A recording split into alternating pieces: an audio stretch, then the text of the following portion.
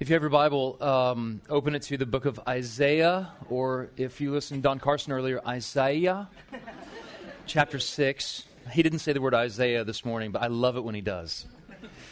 We're going to be looking at a template for gospel-centered worship, is what we're spending time on this afternoon. I want our time to begin in London, England, 1644, where a group of 7 Baptist pastors gathered together and wrote the first London Confession of Faith. And with this statement, they were saying to one another and to the government that they would not conform to the worship practices mandated by the government, but would worship in light of the Word of God. At the center of this free church movement was corporate worship. Corporate worship is what they were fighting for, what they believed in, worship governed by the book rather than the crown. So the free church tradition that we come from fought to worship God in purity and simplicity, free from any state regulation, free from any man-made book, solely by Scripture alone. So it was this movement, the free church movement, that put preaching in its rightful place. It was this movement that gave to the church its song. And it was this movement that taught the church how to pray from the heart. And so here we sit today in a free church tradition. We have no mandate for how we worship, unless I'm wrong. Anybody have a mandate for how your church worships? No, you don't. We're free from those things.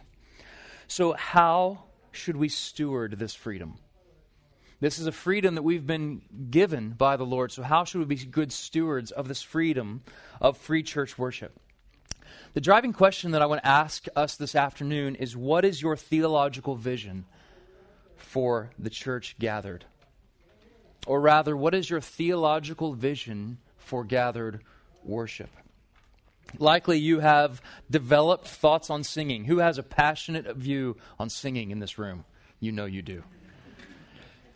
A passionate view. Likely you've thought about liturgy. Likely you've thought about what you want your church to look like and how it worships. But I think it's the duty of pastors, of leaders of worship, to both articulate and to model what this vision looks like. Casting vision, building culture, structuring our gatherings in ways that bring glory to Jesus and joy to people. Now, I've been very careful to use the word liturgy so far. How many of you, by show of hands, call your gathering or use the word liturgy in your church? And how many of you don't? Okay. This will be quite interactive, so do stick with me.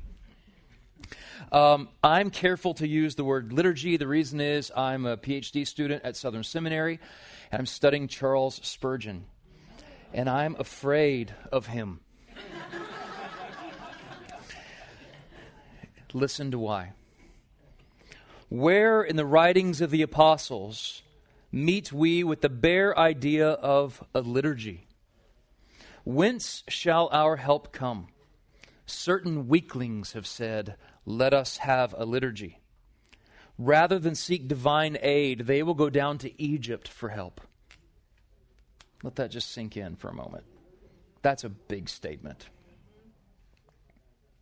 Rather than be dependent upon the Spirit of God, they pray by a book. For my part, if I cannot pray, I would rather know it and groan over my soul's barrenness until the Lord again visit me with fruitfulness of devotion.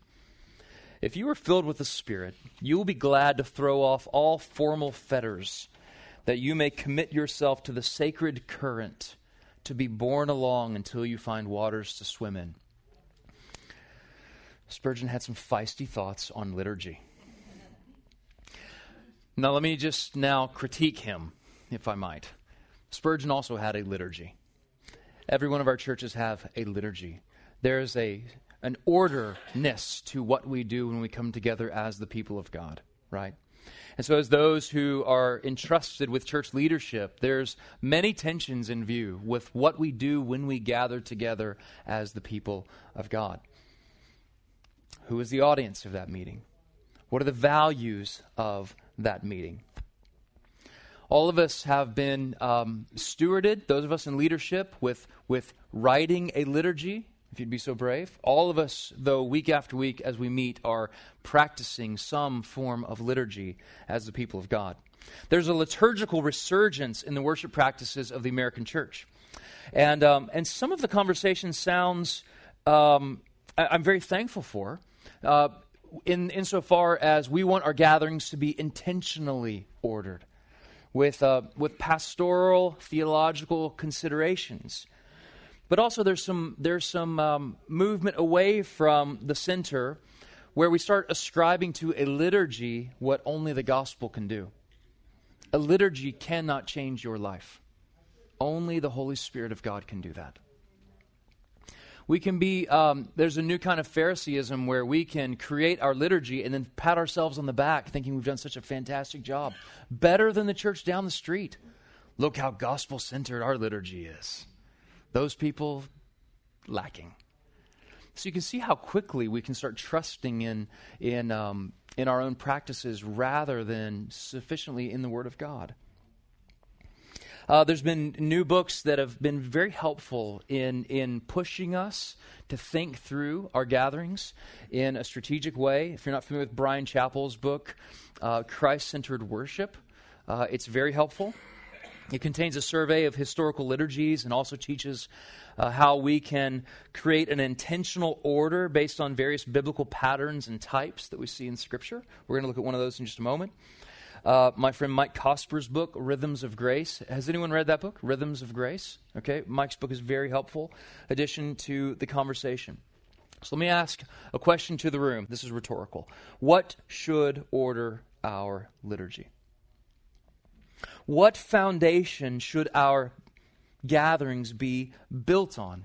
What framework can we construct to worship God together as His people? I think the only foundation strong enough, the only framework worthy enough, is the gospel of Jesus communicated in the Word of God. So all of Christian worship should be built on and saturated with the Word of God, and should clearly re-articulate and point us to the glory of Christ in the gospel. Spurgeon was correct. When we look at Scripture, we don't find a liturgy. Jesus didn't leave us a worship book to follow.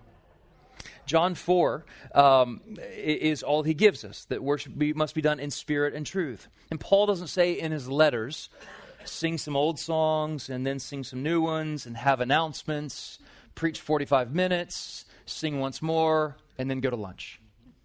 That liturgy is nowhere in Scripture. When Paul talks about worship, he says, therefore, I urge you, in view of God's mercy, present your bodies as a living sacrifice. Jesus doesn't leave us a worship book. Paul doesn't leave us a worship book. But while there's not actual an account of liturgy to be followed in the Scripture, I wanted to come back and say most all of our current worship practices are modeled for us in Scripture. There's the reading of the text, singing, communion, baptism, church discipline, ordination, all of the commissioning of new missionaries being sent. All of these things are modeled for us, seen in Scripture alone. And if you hold to the regulative principle, how many of you don't know what the regulative principle is? Okay, wonderful. So the regulative principle is in the Reformed tradition, a doctrine that says we will only do what Scripture clearly commands us to do in worship. So that would be set against the normative principle. So the regulative principle was held by John Calvin.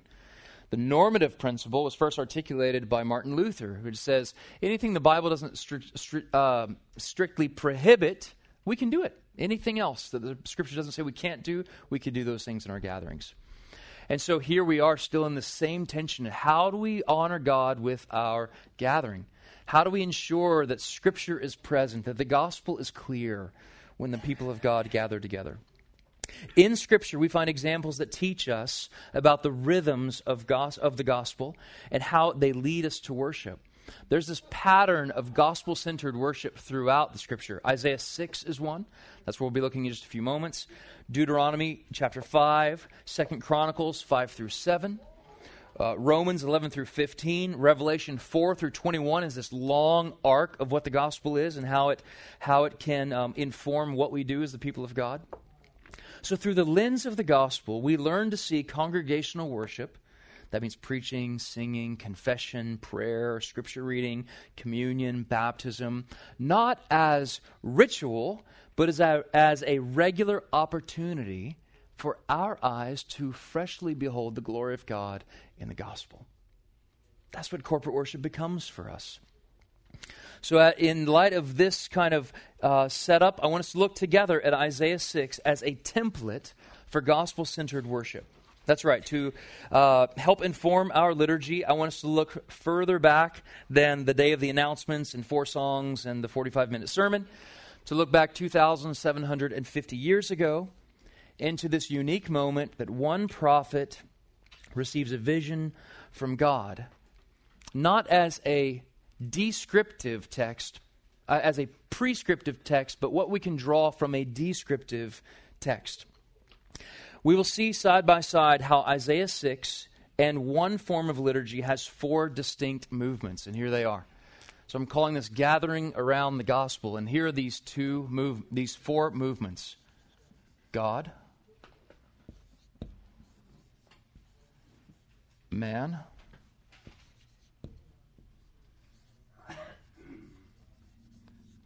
Christ,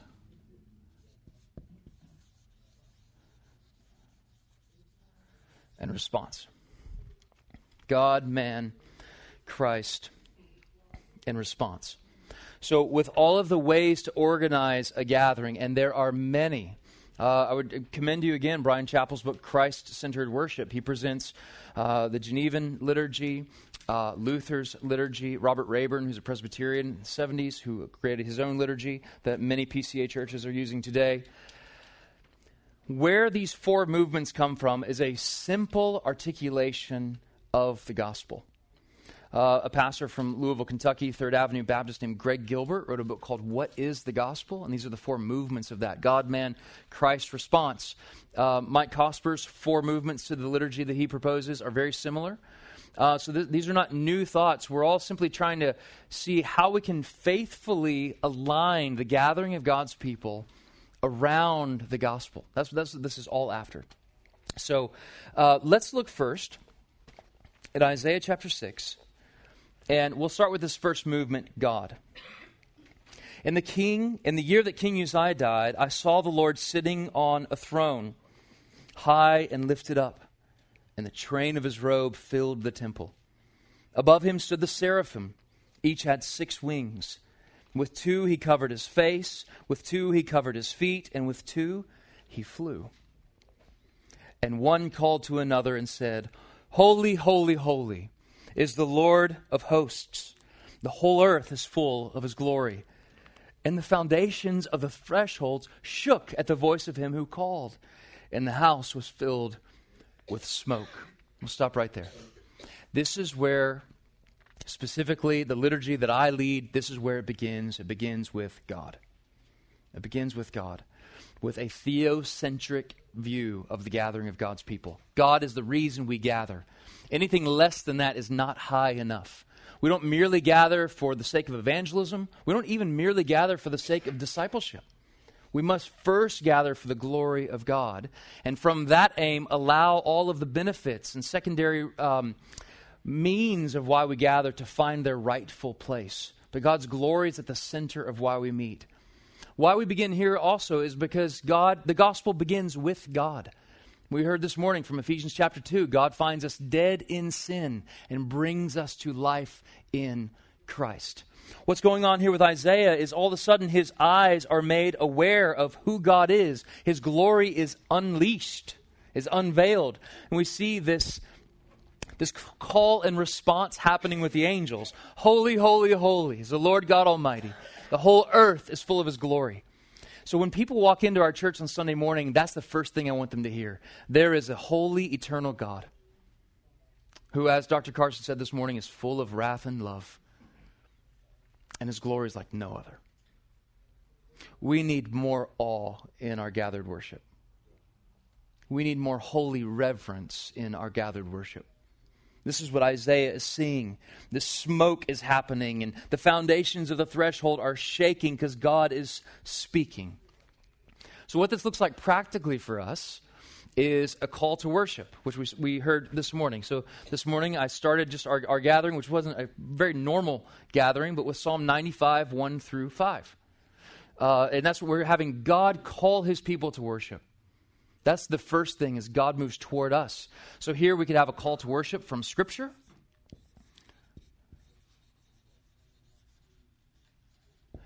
This could be the hymns that we sing here are going to be hymns of adoration, of the characteristics of God, his attributes, his nature, hymns of praise, mirroring what we're seeing here from the angelic beings calling out, holy, holy, holy. Do you remember the first song we sang this morning? Yes. Didn't have to stretch for that one. It was just right there. And so this is where this is what I want to be the very first thing our people experience when they come into our gatherings, to be reminded of God's holiness, of his greatness, of his faithfulness, of his steadfast love. That he's the God who has not changed this week, the God who will not change next week, the God who is steadfast through all things. How many of you have a difficulty getting your people to church on time? Show yourselves. Yeah, so this is epidemic for us. And so I finally taught on the parameters, the framework of our gathering maybe a year ago now. And I was in the middle of preaching through this text, and I had to come out from behind the pulpit because I said, hey, we need to do this. We need to have a talk. I'm not preaching right now. We just need to have a conversation. I need to say this, and you need to hear it. Be at church on time. And here's why. When you miss God calling his people to worship, you miss a lot. That's what's happening. Did you know every time God's word is read among his people, God is speaking to us? That's more important than going for an extra cup of coffee coming in. And I want our people to have a hunger for that. I have 4 kids, okay? So I realize Sunday morning, my wife realizes Sunday mornings. And so, I say that filled with grace toward our people and understanding. But when, you start a service and there's 40 people in there, and then 10 minutes later there's 400, there's a problem. We're missing God's transcendence. This is not throwaway for us. Everything we do in the gathering of God's people should be intentionally ordered and should be with a sense of gravity and importance.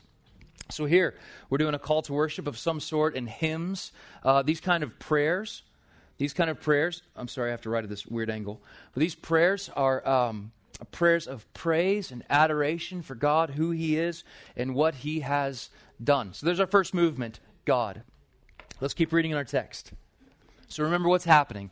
Isaiah is in the middle of a vision. He's seeing this beatific vision, this vision of God's glory just unleashed before his eyes, right? He's seeing angelic beings calling out the holiness of God. And let's look together at his response. Verse 5, and I said, woe is me, for I am lost. For I am a man of unclean lips, and I dwell in the midst of a people of unclean lips. For my eyes have seen the King, the Lord of hosts. And my hope is every week when we gather together that our eyes see the King, the Lord of hosts.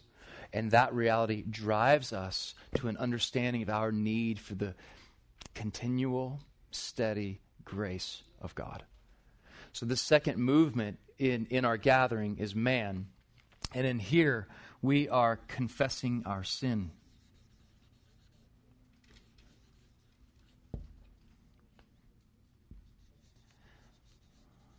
We are repenting. We are singing songs of how desperate we are for the need of God's grace. We are reading Scripture that would articulate the same thing. We are singing this truth. If you don't have any songs that articulate sinfulness, it's time to open up the hymn book. We should be singing of our sin and Jesus' sufficient mercy, or we're not singing the breadth of the gospel. It's not enough just to revel here and skip to the good stuff. We have to come face to face with our humanity, with our sin regularly. So we do an organized time of confession of sin in our church every week. How many of you practice some sort of confession of sin at your churches? Okay, let me tell you why we do this. It's quite possible there are people at our church that we've not seen in an entire week, and perhaps they've gone a full 7 days without once repenting of their own sin, confessing their sin. And I want to provide a place in the wealthiest county in Texas where we come together and just confess our need. And this is where this is smack dab in the middle of our liturgy. This fights against us. This fights against our self-sufficiency. It fights against our forgetfulness of our need of God's grace. It puts it front and center right with us. God is holy and we are sinful. Now that's not the whole picture, but we're not done with the story. And there's so many ways that we do this. There's just 4 of them right there. This is not the same thing for us week after week. And hear me say, if you're not in charge of your church's liturgy, and even if you are, you shouldn't show up Sunday and start doing all of these things. Because if you're on staff, that might be your last day. And if you're a church member, well, your pastor doesn't want to hear your passionate opinion all at once. I'm just telling you reasons why I do this. At the end of this, I'm going to help frame this in a local church context. Right now, I'm just presenting to you one way that one guy orders a liturgy in one church in this little state far, far away. So there it is. Who is God? The holy, eternal, uncreated one. Who is man? Woe is me, for I'm a man of unclean lips, and I live among a people of unclean lips. That's your spouse that you're talking about there. Verse 6. Now we're transitioning from man to Christ. Then one of the seraphim flew to me, having in his hand a burning coal that he'd taken with tongs from the altar. And he touched my mouth and said, "Behold, this has touched your lips. Your guilt is taken away, and your sin atoned for." Oh, well, that sounds really familiar, doesn't it? And so far, now, all of a sudden, we're not almost 3,000 years in history. This is the experience that us as Christians have experienced, right? You have here this type in Isaiah of what Christ would do in its fullness, atone for our sin. Notice it's not Isaiah moving toward it. He's seen God. He's confessed sin. And now God is doing the full work of atonement. What's Isaiah doing? Nothing. He's a recipient of this atoning work, just like we are the recipients of this atoning work. So this angel crawls off his work and grabs these tongs and takes this burning coal and touches his mouth. And in that moment, the guilt of Isaiah is lifted. Do you realize week after week, people in our churches gather together and they are walking in with a blanket of guilt and shame? And when those are Christians, that's a blanket that no longer belongs to them, because Christ has paid in full the penalty for our sin. And people need to be reminded of that. I need to be reminded of that weekly. And so here's the great banquet feast in the middle of our liturgy, Christ. So for us, this is where we put our sermon, which about Christological preaching, Christ-centered preaching. This is why we put the sermon here. Spurgeon once said that as all roads in England lead to London, so all passages lead to Christ.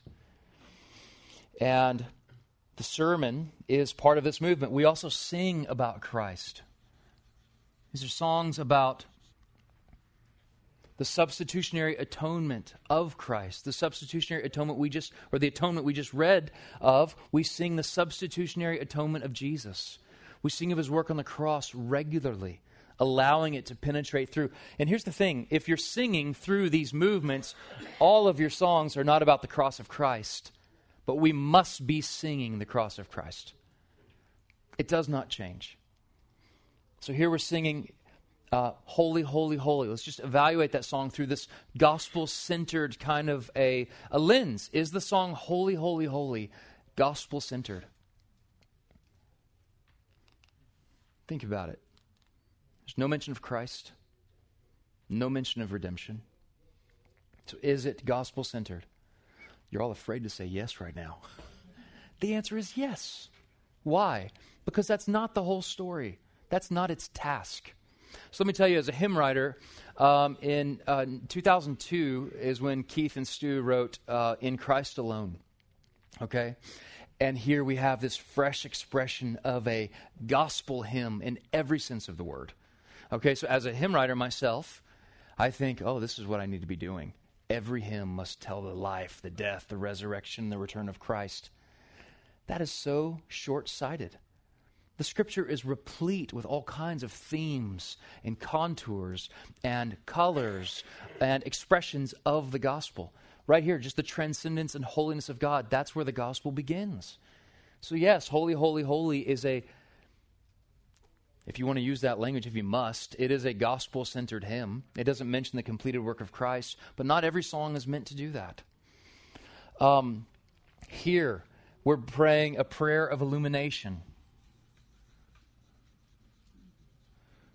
Now, who is that prayed to? The Father through the Son by the Spirit.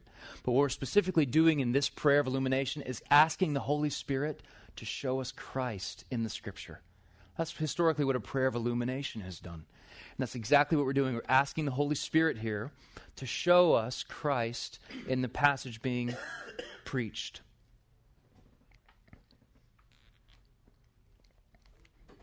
We're reveling in the atonement.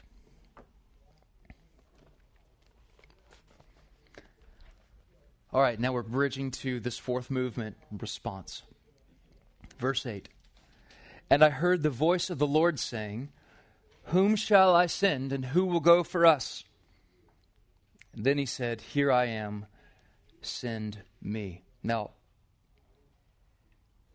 preachers love to stop right there, because that's really romantic.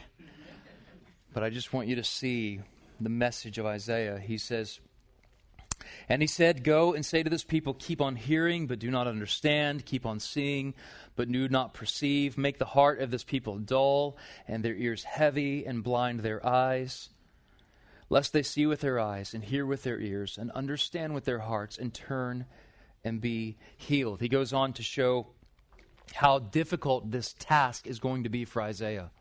So in the response here that God gives to Isaiah, in this commissioning that happens, there are two things. There's both the content of the message and the commissioning of the message. The commission is where we'll begin. Isaiah volunteers. He says, here am I, send me. And God sends him in the same way that we have been sent as a people. So in this final movement of response, this is generally, the prayer is ending, and this is a prayer of consecration.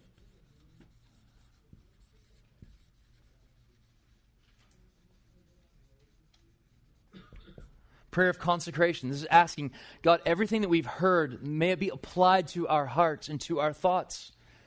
Allow the truths that have been taught to us to change us through and through. Prayer of consecration.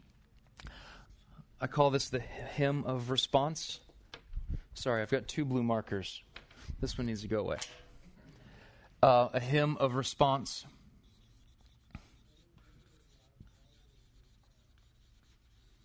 This is us singing, God, whatever you've spoken to us through your word, let us rightly respond. This is also where I put baptism and communion. Communion historically has been placed at the end of the gathering. How many of you have communion at the end of your gathering? Okay, anybody have it at the beginning or the middle?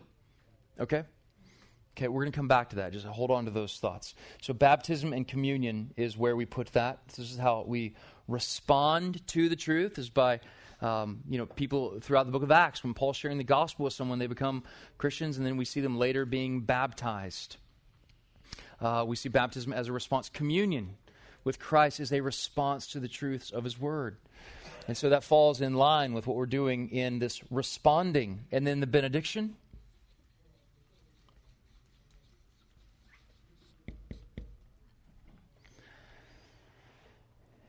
Is the final movement for us.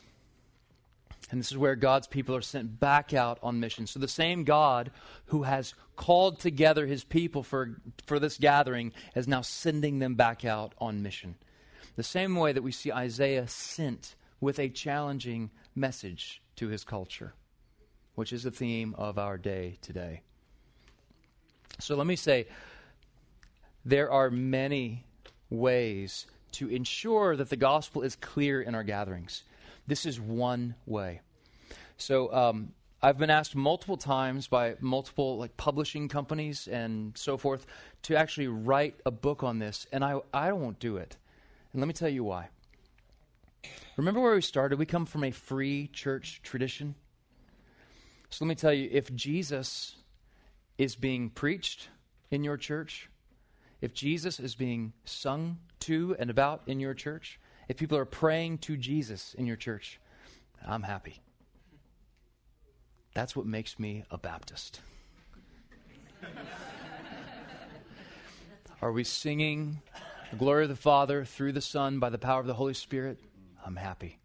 Are we preaching the glory of God through the Son by the power of the Spirit? I'm happy.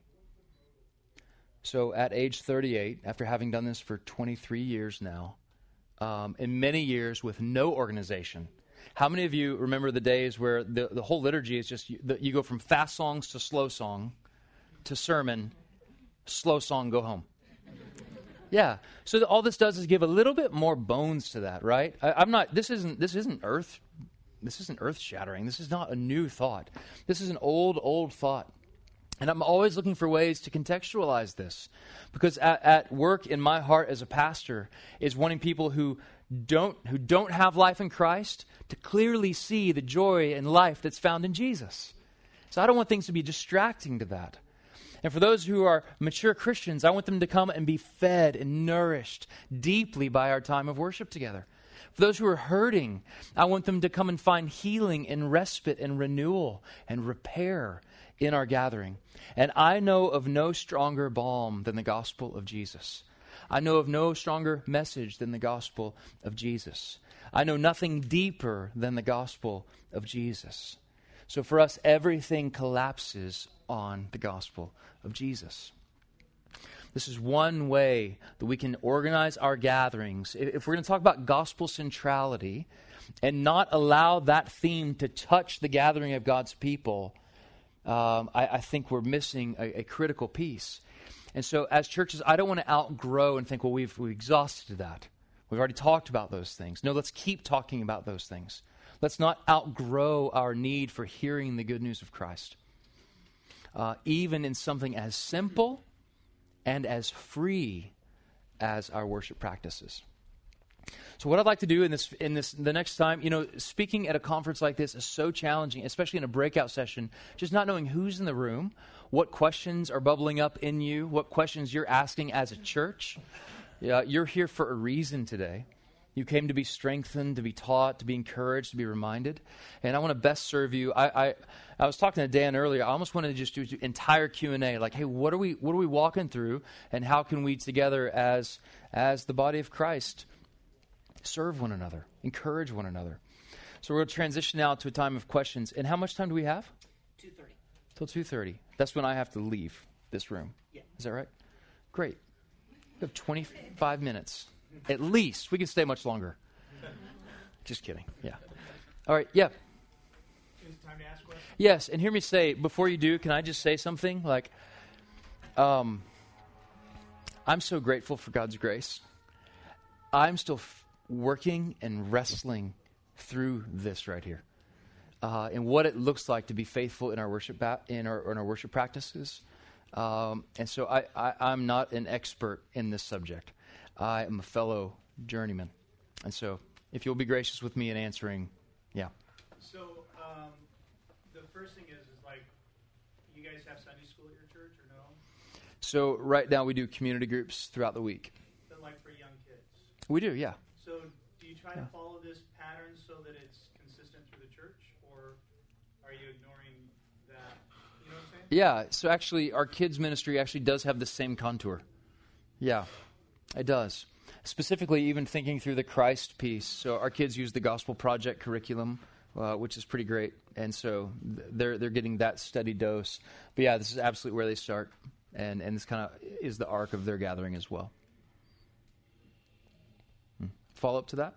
Well, just a different question, but I'll wait for Okay. others. Yeah. My question's kind of similar, but like, what would you say would be the distinctions between youth group and like, because I teach youth group, and I'm just Yeah. curious as to like how I would adapt or like reconcile these. Yeah, so for, honestly, for kids or for youth, I wouldn't, we're working for a culture that's disciple-making. It's thoroughly disciple-making. And so I care about disciples being made primarily.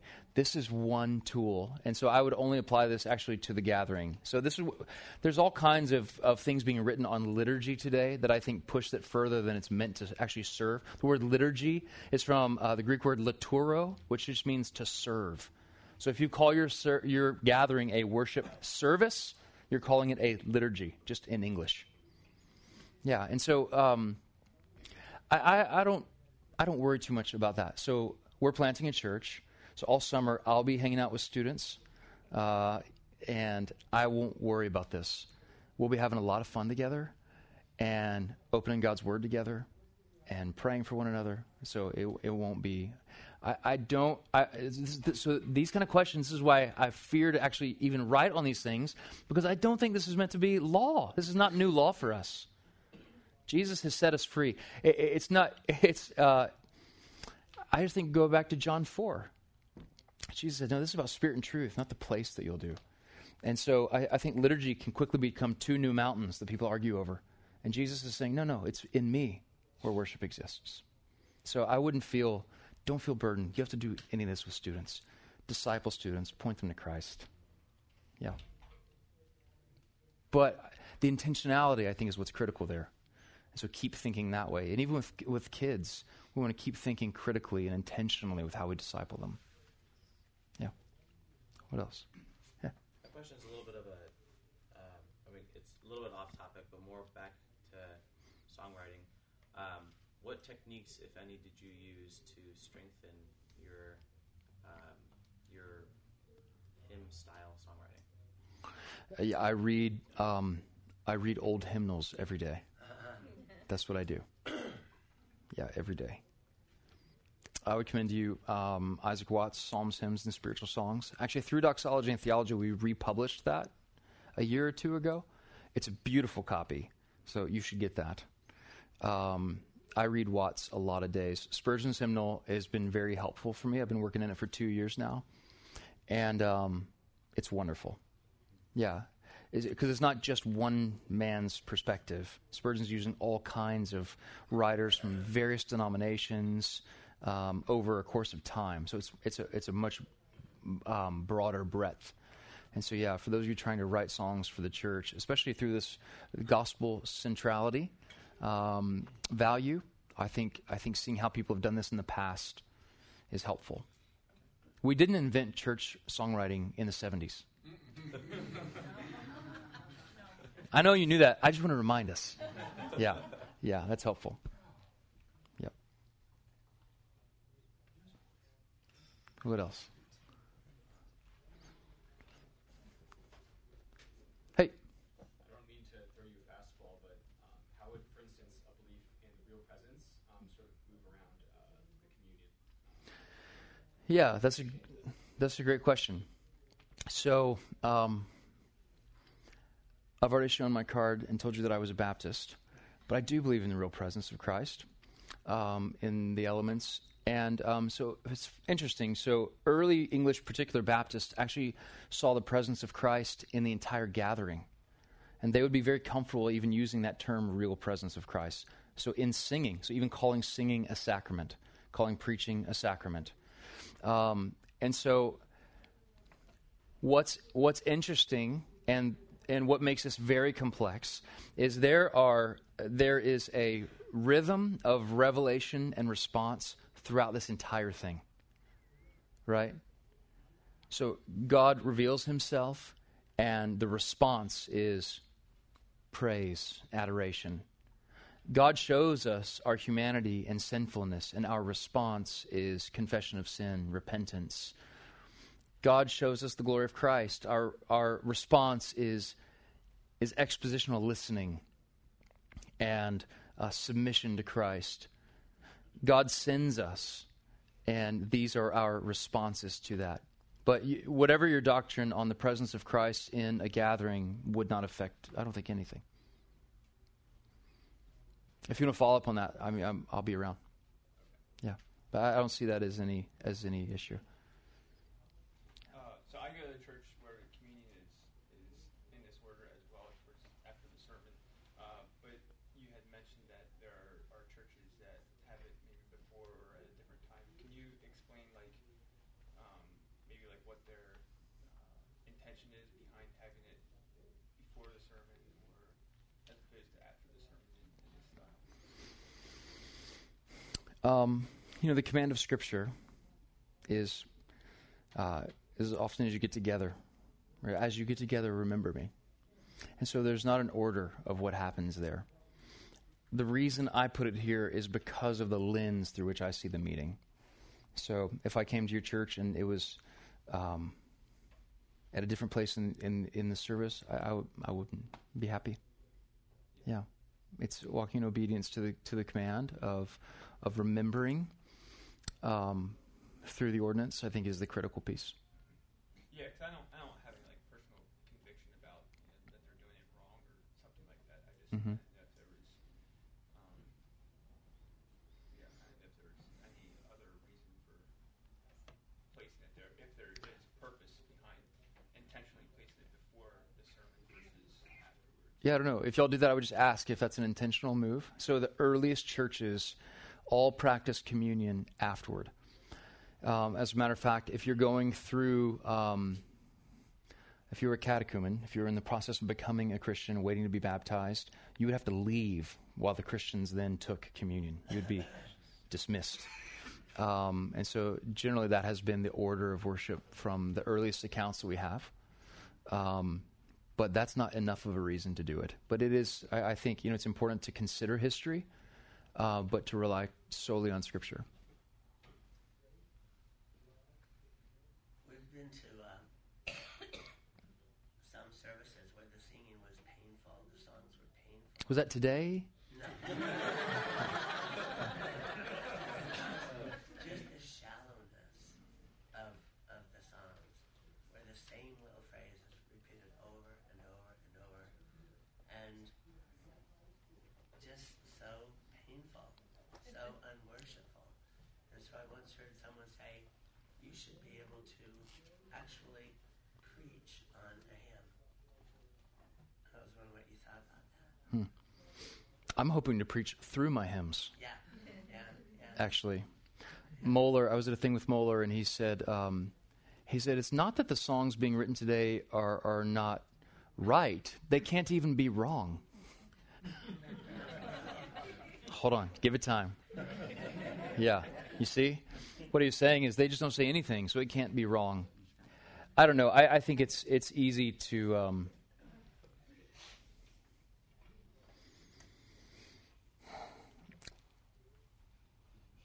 Yeah, we want our hymns to be robust and theological and also create incredible joy in the hearts of people. And that includes a steady flow of new truths to be meditating on and enough space to adequately respond to them. So that's the task of the hymn writer. I actually heard someone preach through a hymn like you're saying, maybe not every stanza,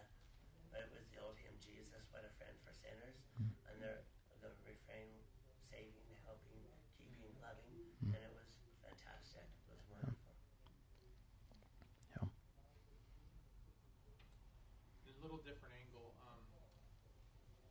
We're in a good time, I think, as far as gospel-centered sources for music. I mean, I agree. it's really increasing. It seems like with that comes a song here and there from maybe sources that are not so reputable or of concern, where the churches or the movements that they're coming out of, but it's a good song.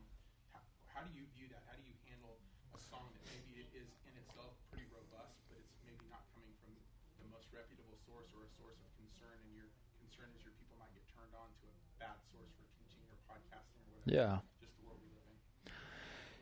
That is a unique problem that we have. It would be much simpler if we all just sang from hymnals still. Because then a song would have to pass a test of time before we had to deal with this. But now we're in this age of a digital hymnal, and it requires pastoral sensitivity to what you sing. So if you're in charge of picking the songs of your church and your pastor is not involved, he needs to be. I'll just say that. So this is an interesting conversation because I sing songs by people that theologically I completely disagree with, but people who I think whose fingerprints will be in heaven with mine. You can become so isolationist where you can only sing the Psalms. And maybe that's not a bad thing. But, for example, we sang Come Thou Fount of Every Blessing this morning. Robert Robinson denied the faith before he died. So should we then not sing that song because he died not professing faith in Christ? Or It Is Well. Like everybody loves to tell the beginning of that story. It's very romantic, right? But the rest of the story is he joins a pseudo-cult and moves to Israel and dies doing all kinds of strange and weird things that would be all over YouTube these days. And nobody thinks to consider those things. We sing songs that were written out of the Catholic Church when we sing All Creatures of Our God and King or Be Thou My Vision. That melody was written early 19th century, but the text is 8th century. And so it requires pastoral sensitivity. So here's the thing. If I was going to sing a song from a movement or an artist or something that I think our people may know of, I would just talk about it.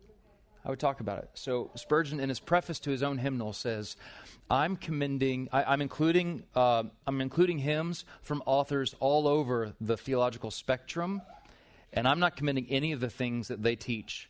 What I'm commending to you is this text. He says, I think this text is edifying for the people of God to sing. So this is what I'm commending to you, are these 3-4 verses. And I think that's pastorally wise. Now,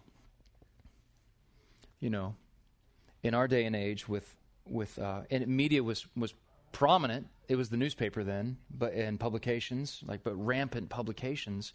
But here with the digital age, it's a little bit different. I just think that requires a lot of sensitivity and care, and we need to be talking through these things as a church family. Matt, if I could just also add to that, you asked about a good source. If you haven't read Bob Coughlin's, who asked the question? Was it? And did you read Bob Coughlin's article on this topic? No, I don't believe so. He has 2 articles online from Sovereign Grace that I would really recommend calling. It's called Choosing Songs from Questionable Sources.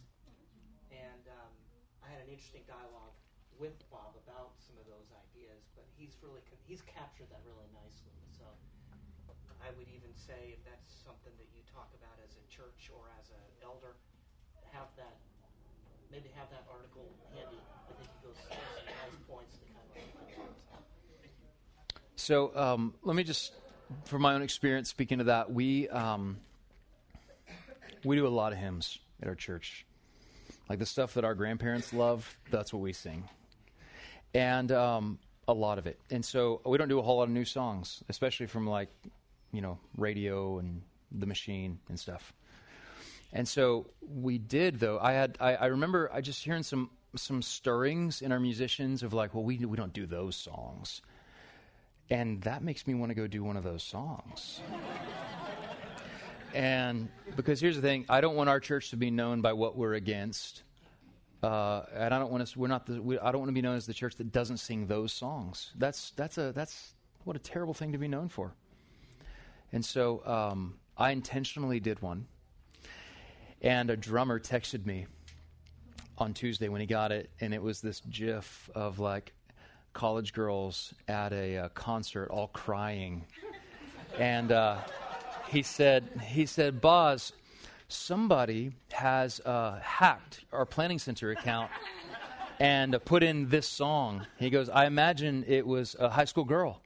So, and so we joked about that, and we still did the song on Sunday, and it was a good teaching opportunity with the band. It was a song that was true and edifying, and so we sang it. We did it like twice and then never again, but the point was made. Yeah, and out of service to our people, we don't want to become petty on those things, but we do want to be wise. Yeah. Yes, sir. I have a question about melodies. I was in a church once that had a music transition, and we were singing some songs that the melody was a series of songs that were number one pop and rock hits that had very, put it non-Christian lyrics, to put it mildly. And when you were singing words off of the screen that you've never seen before, the old lyrics are imprinted in your mind. Comments on that, kind of taking that music and putting Christian words to it. Oh, I wouldn't do that. Yeah, I just think we have enough melodies that are great. We don't need those. Oh, I will say, there's a guy who did a really good, textually a really great version of the New Year's Eve song, Odd Sing Line. Have you heard this? Yeah. And I really like that. I don't think I've done it, but one of our student ministry sings it. I don't know. I think, again, just sensitivity toward like exactly what you're saying. Are people going to be able, is this going to edify people? Will this help fuel people's thoughts and love for Jesus or distract? And so there it seems like it distracted. So I just think we've got to be aware of that. Mm-hmm. Yeah. Yeah, I really like the layout and the outline of this, how you could come up with the service. I remember starting this in seminary, and one thing that dawned on me was if you follow each mode, it's almost like telling or explaining the timeline of one's salvation, of how they came to know Christ. So, for example, God first speaks to man responds and realizes his sin and confesses, and now responds to that. Christ now illuminates his mind, and once man is illuminated and receives Christ, he's now has the responsibility to go out and to respond and be a blessing. The question is, has that ever, that idea been presented to you? Has that ever crossed your mind? And if so, can you speak into that? Because as that dawned on me, I wasn't sure if that was a correct way to also apply. Yeah. So is it testimonial? Is that what you're saying? Yeah, absolutely it can be. It's testimonial, it's proclamation, it's reminding, it's Psalm 103. It's all of those things. We're just retelling the story every week. Just really telling the story of the gospel in new ways with different lyrics and different elements, but the same story week after week. I think that's a fine way to think of it. Think about why God gave his people a calendar to begin with. It was so that they would remember the mighty works of God and proclaim them to the next generation. And I think that's all we're doing in this is remembering the mighty works of God, telling it to the next generation. Absolutely. Yep. Hey. You mentioned about the confession. So what did that look like in your church, my friend? Yes. So for us, I do it really 4 different ways. So sometimes we'll do together do a confession. So we're reading something that either I've written or we're reading from a psalm or from a text or from the Valley of Vision or any kind of thing. And so then we're together, corporately, congregational, reading a confession of sin. Most regularly, coming out of singing about who God is, I'll just kind of set up a confession, talk about what we're doing, or and just say, before we sing this next song, I'm going to give you a moment just to spend some time in prayer, and I'll mix up language here, and so especially for non-Christians. So when Tim Keller talks about evangelistic worship and making the gospel the only offensive thing, so I'm using language that everybody understands.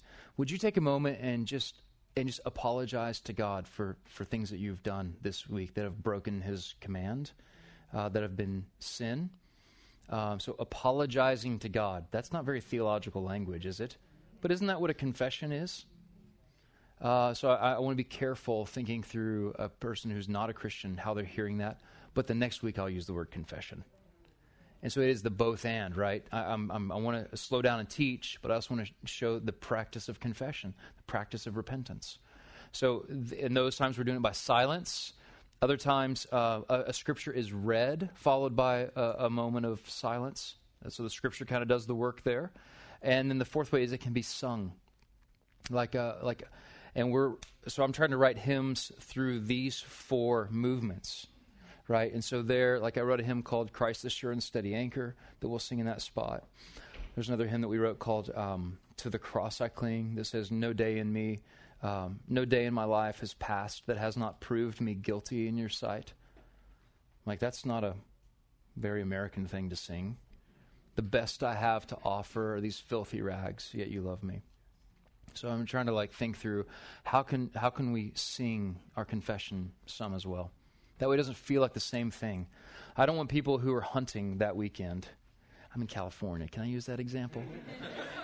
I mean, doing humanitarian aid out of town that weekend, serving people. Only someone with boots on. That's right. To at 11:15 be like, well, I can tell you what's going on down at the church house right now. I don't want that. I don't want it to be that predictable. You can set your watch by it. I want to continue to be thinking, how can we freshly present the greatest story ever to our people? And this is not light show and mirrors. This is just elements that are found in Scripture. But just thinking through how can I, and just knowing our people, having sensitivity to that, how can I put those things in front of them? Yep. All right, I think I got to run. Is it 2:30? Yep. Hey, can I pray for you before we leave? Yep. God, I thank you for my brothers and sisters who are here. And, oh, how thankful we are for the hope we have in Christ. Don't let us get over it. Keep our hearts tender and low and hungry. We thank you for the joy of gathered worship. Help us to see evidences of your grace in every one of our gatherings this next Sunday. Open our eyes to all the good things you're doing. And how thankful we are for your patience with us. We've messed up so much of this. And still you love us. You haven't let us go. So we praise you for your grace. Let your word continue to inform everything we do. Let us be people of the book. We pray in Jesus' name. Amen.